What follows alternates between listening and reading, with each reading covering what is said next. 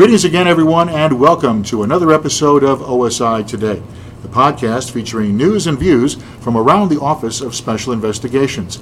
I'm Wayne Amon from OSI Public Affairs, and I'm pleased today to be joined by two very special guests. Lieutenant Colonel Jose Marin, the commander of OSI's 1st Field Investigations Squadron, and Senior Master Sgt. Jason Clark, the superintendent of the 1st Field Investigations Squadron. Gentlemen, welcome aboard. It's so glad to see you on your first podcast today. Thank you for having us, Wayne. Glad to be here, sir. Colonel, let's dive right in, shall we, with you to lead things off on this edition of OSI Today. As the 1st FIS commander, you oversee the protective service operations for the Department of the Air Force high-risk personnel based in the continental United States. Now, for our listeners not familiar with that OSI mission set, in layman's terms, what exactly is PSO, as it's commonly called, and what is it designed to do? Absolutely. So the easiest way to think about OSI Protective Service Operations is to think about it in terms of what the U.S. Secret Service does for the President, right? Except that we do it for the Department of the Air Force senior leaders, as identified by the Undersecretary of Defense for Policy. I see. And so, like you mentioned, the senior leaders that we are charged to protect are called high-risk personnel, or HRP. And so their HRP status is determined by a variety of factors, but most notably is the person's position and specific threat level associated either with their position or to them as an individual. Right. Could you give us a couple of examples of those types of individuals that you protect? Absolutely. So OSI has 10 HRP that we are assigned to protect, of which the 1st Field Investigations Squadron, our squadron, 1st FIS, is responsible for 8. Oh, wow. And so these include the Department of the Air Force top 3, so Secretary of the Air Force, Chief of Staff of the Air Force, Chief of Staff of, the CSO, Chief of Space Operations. Right. Sure. 4 combatant commanders, the DIA Director, the CommuSafe Commander, as well as the CFAC and CENTCOM. Wow, yeah, those are a lot of impressive acronyms, but needless to say, I'm sure each one has a very important person that belongs to that particular acronym. Absolutely, yes. So definitely a lot of acronyms, but essentially what it comes down to is our folks and generals, essentially 4-star generals usually, and there are folks that the Department of Defense has deemed that by virtue of their position and the threat to that position or themselves require protection. I see. Very interesting. Switching over to you, Sergeant Clark. Yes, sir. Now, having written a few articles about PSO, like we had discussed off microphone, I understand that there's a considerable preparation process that goes into each PSO mission before the OSI special agents don those signature sunglasses while on duty. Could you kind of elaborate in general, what are some of those typical preparations? What would they entail, for instance? So, yes, sir. There's a lot that goes into the preparation and processes that the field agent security forces members do prior to any mission or movement. Right. There are extensive trips that they take out doing route surveys, site surveys, liaisoning with local law enforcement, federal law enforcement, or even they could speak with a particular facility's security manager, things like that, to find any nuance in a building like that. Anything that they can find that may prepare them for an incident against one of our protected individuals. So a lot of scouting goes into this. Absolutely, yes, sir. They can put considerable amount of time based off of how many stops a mission is. There can be upwards of week, 2 weeks time just in mission prep and planning to get it done right, to make sure that they're accounting for anything that could possibly happen during an individual mission. And I would add, for PSOs, our primary job and purpose in our protection is to prevent either accidental injury, embarrassment, physical assault, or death. Right? Yeah. That is our number one responsibility. So the reality is that our protective service operation officers, like Senior Clark was mentioning, they make it look easy, right? We show up, we've got our 2 black Suburbans, we're looking great in our sunglasses, we've got these fancy earpieces, we go into the building, we come out of the building, and nobody else is a wiser, right? But the reality is that to ensure that the principal is protected, that they're not embarrassed, a lot of planning does go into it. Sure. Often entailing partnering with our U.S. law enforcement agencies at a local, state, or federal level, engagement with members of Congress and their staff, engagement with the White House personnel to ensure easy access and entry for a variety of different meetings, right. As well as in our overseas missions.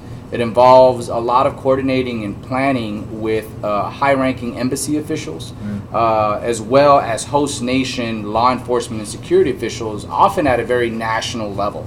And so the folks that we look for and that we recruit that are actually executing this mission, it's a lot of responsibility, right? Because they are the face of OSI and the face of security forces at some very high-level engagements to ensure that these operations go without a hitch. And as Sergeant Clark was mentioning, there's a lot of interaction with other agencies, I would imagine, especially when, we're talking about being overseas like that. You mentioned host nation, a lot of different agencies come into play, and when it works well, I guess it comes across very seamlessly. Absolutely.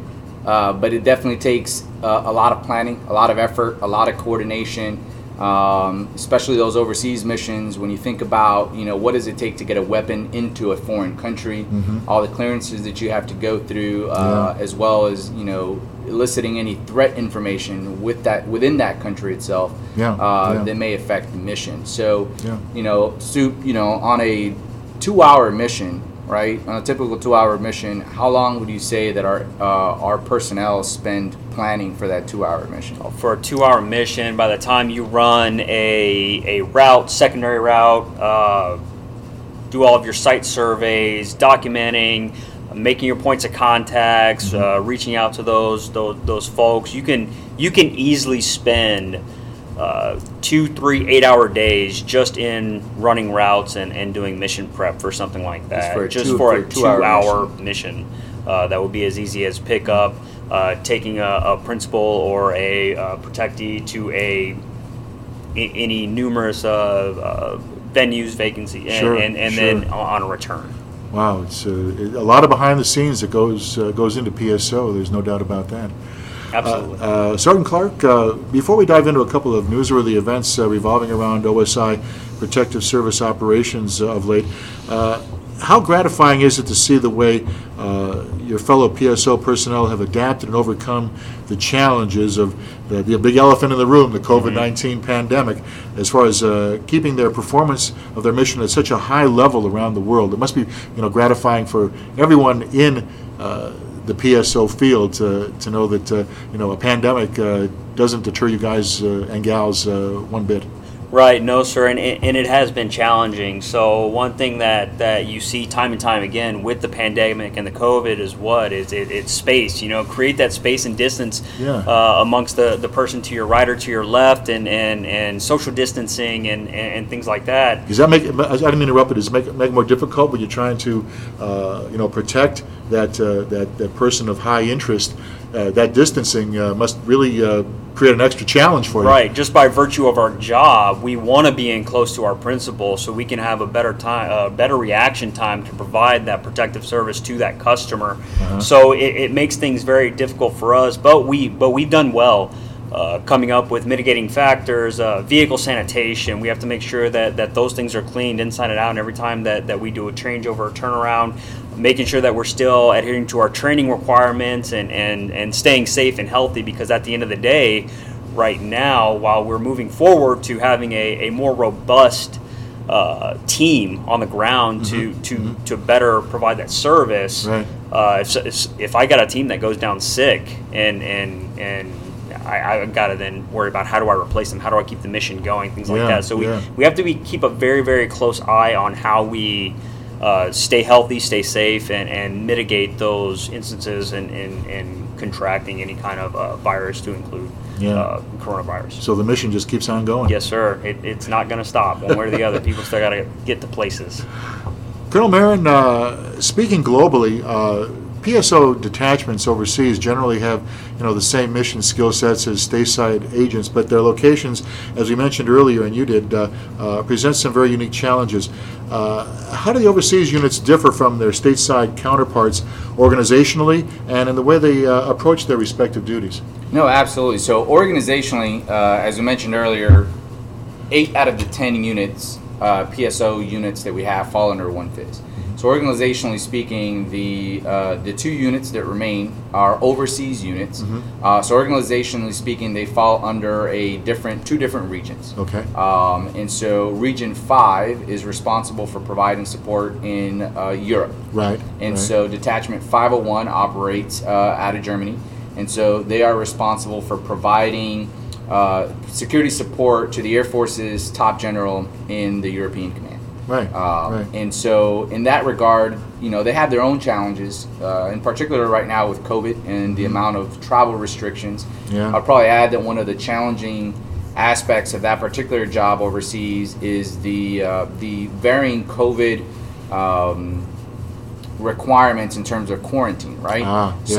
Where we would normally send one of our protective officers ahead of time to do some advanced work and do coordination and kind of be our eyes and ears on the ground before the principal arrives. Sure. Sometimes we don't have that option. And so it's having to rely on either local detachments that are currently there to set that groundwork for them, and or work with our embassy personnel and partner with Department of State, the regional security officer, for example, and his staff or her staff to be able to help facilitate that. So organizationally speaking, that's a little bit of the different. As you mentioned, our standard operating procedures are pretty standard across the board. But the other kind of uniqueness is that from our overseas units that we have is the detachment or the unit that supports the Combined Forces Air Component Commander, right? Okay. And so they operate in the CENTCOM AOR. Think Qatar, Iraq, Afghanistan, and that is the general that's in charge of all of the air assets over the CENTCOM AOR. And so a lot of the challenges that they face, a little bit different than maybe how we operate while we're operating mainly in suits and in our day-to-day operations. Right. These guys are gals are operating in full tactical gear, often in very high temperatures, day in and day out. And so while, we may be drained, or our airmen may be drained at the end of the day because they've worked 16 hours or 18-hour shifts, the folks that are in that particular environment it's that much more arduous on them to make sure that they provide the level of professionalism and protection that is required for that principal and to operate in that AOR. Well, it's amazing. It must be a tough job even before COVID hit. Oh yes, absolutely. Lots of in and out of helicopters, in and out of up-armored vehicles, obviously of litany of different political environments to kind of navigate through. A lot of our airmen are relatively young airmen. They are staff tech sergeants, few master sergeants here and there. And so we place a lot of trust and confidence in our young airmen to go out there to execute the mission and to execute it flawlessly every single time. So when we say that PSO is a no-fail mission, I mean, you can imagine the fallout of something as simple as one of these principals falling or slipping or somebody throwing something at them or them being injured. That could have been prevented, maybe. That could have been prevented. Yeah. And so I'm extremely proud of the level of performance of every one of our airmen that executes this mission day in and day out. That's a heck of responsibility for a young airman. Absolutely.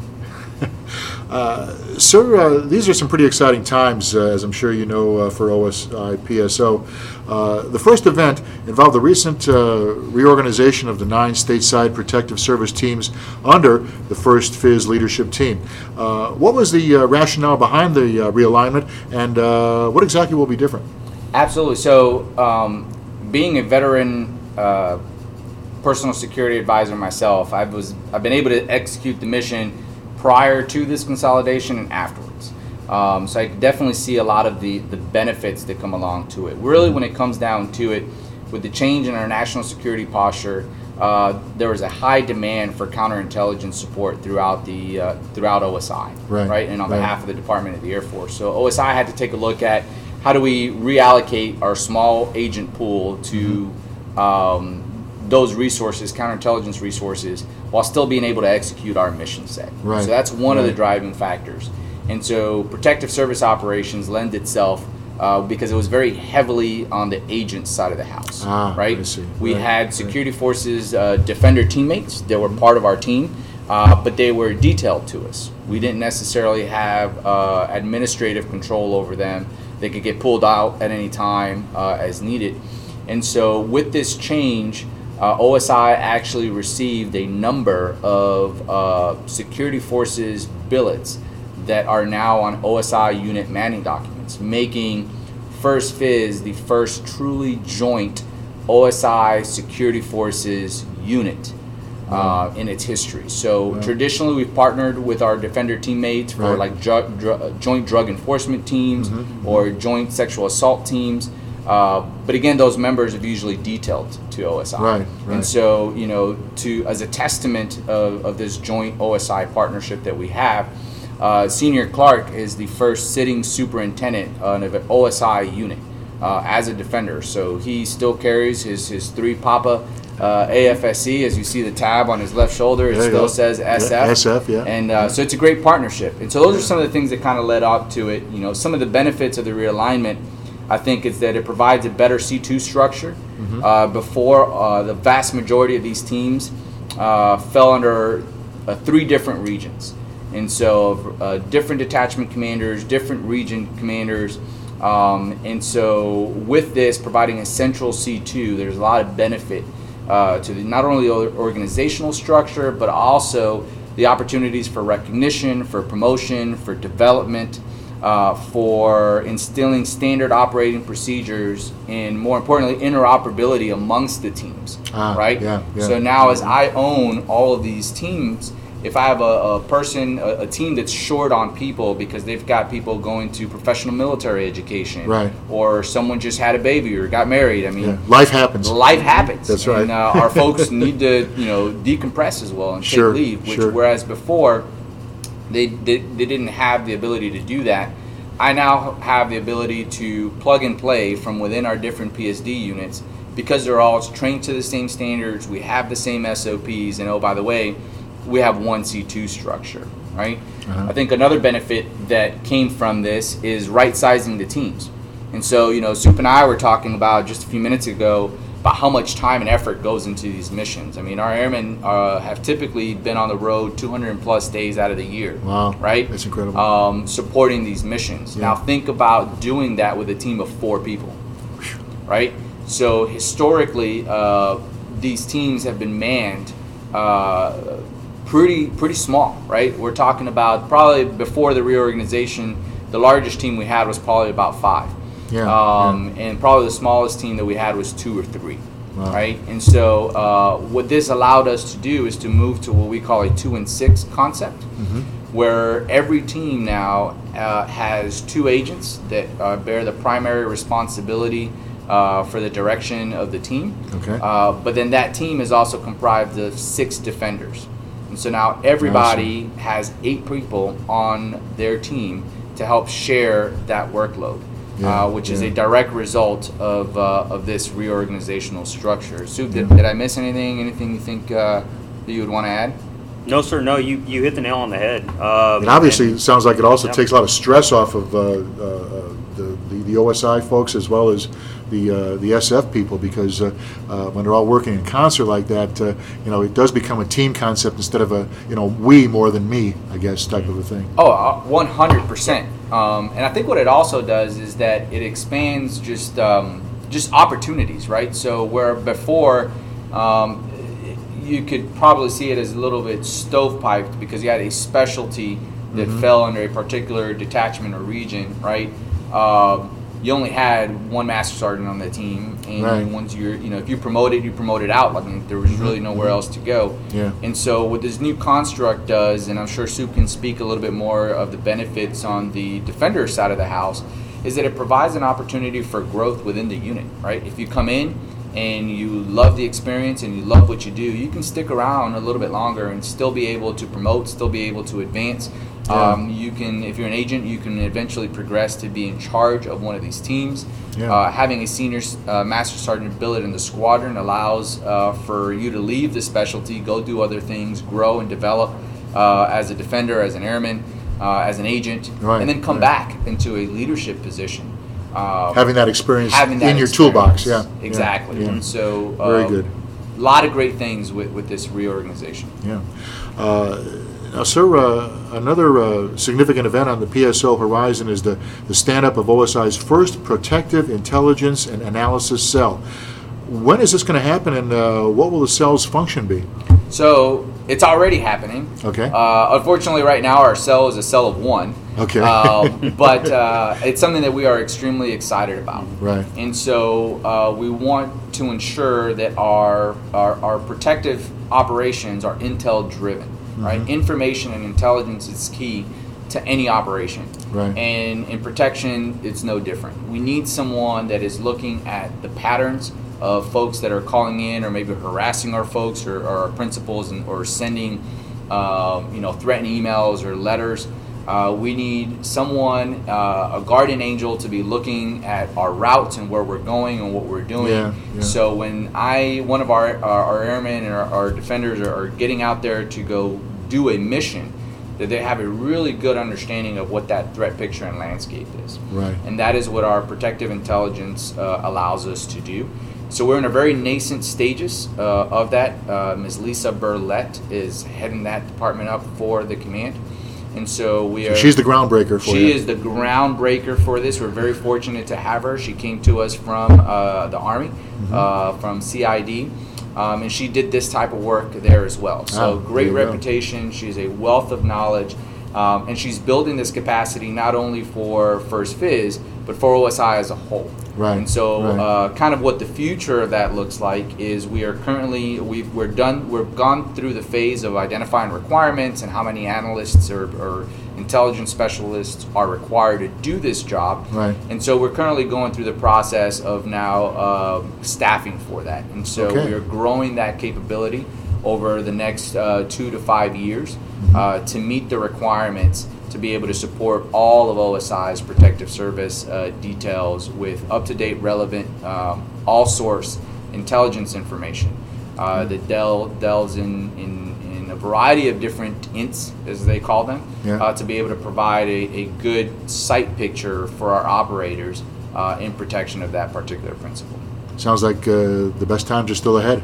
Oh, the best is yet to come. I am 100% confident that the way that we do protection today in OSI is going to look vastly different 3 to 5 years down the road. Sounds very exciting. Sergeant Clark, Colonel Marin alluded to this a minute or so ago. With the new PSO initiatives coming to fruition, there does appear to be some really formidable opportunities in store for those who are wanting to be able to join the PSO ranks. In addition to what the Colonel alluded to before, what are some of the benefits of capitalizing on these new opportunities as you see them from, say, for instance, an SF standpoint? So especially from the SF standpoint, not only our ability to come in and kind of do a manpower assist and marry ourselves up to our OSI counterparts in this joint endeavor, but on the benefit side of security forces, right, all of us chime in on one thing, right, is breadth of experience. How do we grow ourselves? How do we make ourselves better in our own career paths? And this is something that we as a security forces community have always looked at as a very, very sought after mission set to go and work, be a part of, especially at this level with the joint endeavor with OSI. But to be able to take that, gain that experience, work at this level, and then go back and take that back to the career field and continue on with your journey, your Air Force career, and where that takes you is invaluable for the members that we are bringing in from the 3P community to work this mission set. Right. Now, you tied into the next question. I'll ask you the same question, Colonel Marin. what advice would you give newcomers to OSI, for instance, who believe the future in PSO is for them? I mean, both of you, Colonel, Sergeant Clark, whoever would like to answer that first. So from our side is I know, kind of like what the Colonel was saying. Yep, it looks very, very calm and reserved on the surface as you stand out in front of the black SUVs with the suits and the sunglasses, everything like that. Oh, but while we're on the subject of sunglasses, I forgot to ask before. What is the specific purpose of wearing those sunglasses? There's an operational reason for it, right? There is. There's more than just trying to make look sure cool. that we look cool out there and that we all look. At any juncture in time, and you kind of gain these little tidbits through training as you go through and learn. But you're always wanting to watch what other people are doing in and around your principal, and that's looking at hands. But you never want to take attention or bring attention onto yourself. You want to stay kind of the duck on the pond who looks calm on the surface, but the feet are turning underneath, and staying very cognizant to your surrounding. Understand where people's hands are, who's making aggressive movements, who's making any kind of threatening gestures towards your principal or things like that. So by them not being able to see your eyes, absolutely. You have the advantage then, because you can pick whatever negativity is in a crowd, for instance, out without them seeing that you're looking right at them. Yeah, you can see a lot through peripheral vision. So while you're just seemingly just standing there, hands folded in an interview stance or anything like that, but your eyes are doing a lot of work, staying very aware of your surrounding and any impending threats. Gotcha. Very good. Colonel, do you have any other advantages that a newcomer to or advice to newcomers to OSI who think that PSO is the direction for them? No, absolutely. I would say if you want to be part of an elite team, if you're not afraid of putting in long hours, but being part of a rewarding experience in a real team family environment, if you are interested in wanting to travel the world, I mean, in my time in PSO, I've been to over 36 countries. Then this is the place you want to be. A lot of frequent flyer miles. A lot of frequent flyer miles, that's for sure. And so, this is the place. Those are the type of people that we want.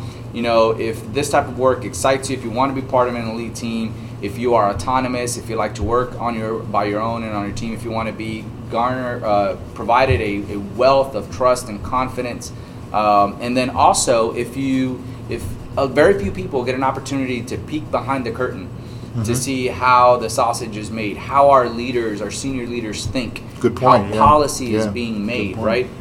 You are right there. You are right there. You are the fly in the wall. As a matter of fact, on the officer side of the house, for our professional military education, we actually have fellowships by which we send the Air Force sends or picks high-performing officers to go shadow a senior officer, right? And that they count as professional development. And so as a staff sergeant, as a tech, as a master, I mean, you have an opportunity to do exactly that without wasting a PME chip, right? A professional military education chip.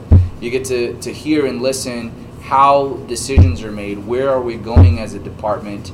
How is it that key leaders make very difficult decisions? And those are all things that I think help us grow and develop us in this thing that we call the profession of arms. So more than leaving one FIS or leaving the PSO community, knowing how to shoot, knowing how to drive, daunting fancy sunglasses, doing a lot of shooting and moving and ramming of vehicles in our training environment. Checking all the boxes. Checking all of those boxes. More than that, you leave the PSO a better airman. Understanding how to lead, how our senior leaders make decisions. And you take that directly back to whether you're a defender in your community and how you apply it there, or whether you're an agent and now you're going to go supervise other agents and other OSI mission sets. I think a lot of what we learned behind the curtain, just being a fly on the wall, completely directly translate to our ability to lead within our command and to understand the type of information that our senior leaders need and require in order to make those type of decisions. And so, you probably could tell, but this kind of stuff excites me. I'm very passionate about mentorship. I'm very passionate about leadership. in developing our airmen.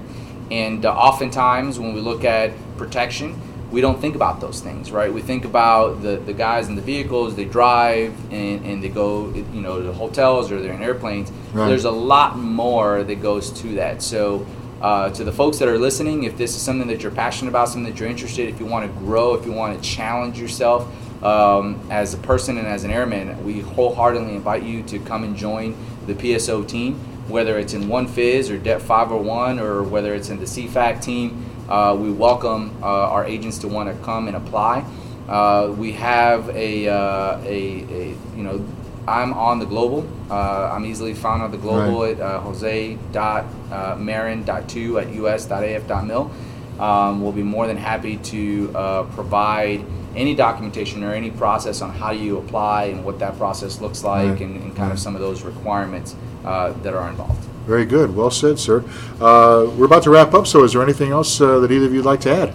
No, just speaking of opportunities to come and do this mission and this job set right now, we are hiring 36 defenders. We are onboarding right now as we speak. Advertisements are going out through the assignment management system. And if anyone is interested in throwing your name in the hat to compete to come work for OSI doing the PSO mission, those advertisements will be coming out shortly. Very good. Anything else, Colonel? No, sir. I definitely appreciate the opportunity. Thank you very much. No problem. Our guests have been Lieutenant Colonel Jose Marin, the commander of OSI's 1st Field Investigations Squadron, and Senior Master Sergeant Jason Clark, the superintendent of the 1st Field Investigations Squadron. Gentlemen, once again, thanks to both of you for taking the time to be with us. Really appreciate it. Thanks for having us, sir. And for those of you listening, thanks for tuning in. For OSI Today, I'm Wayne Amon saying so long for now.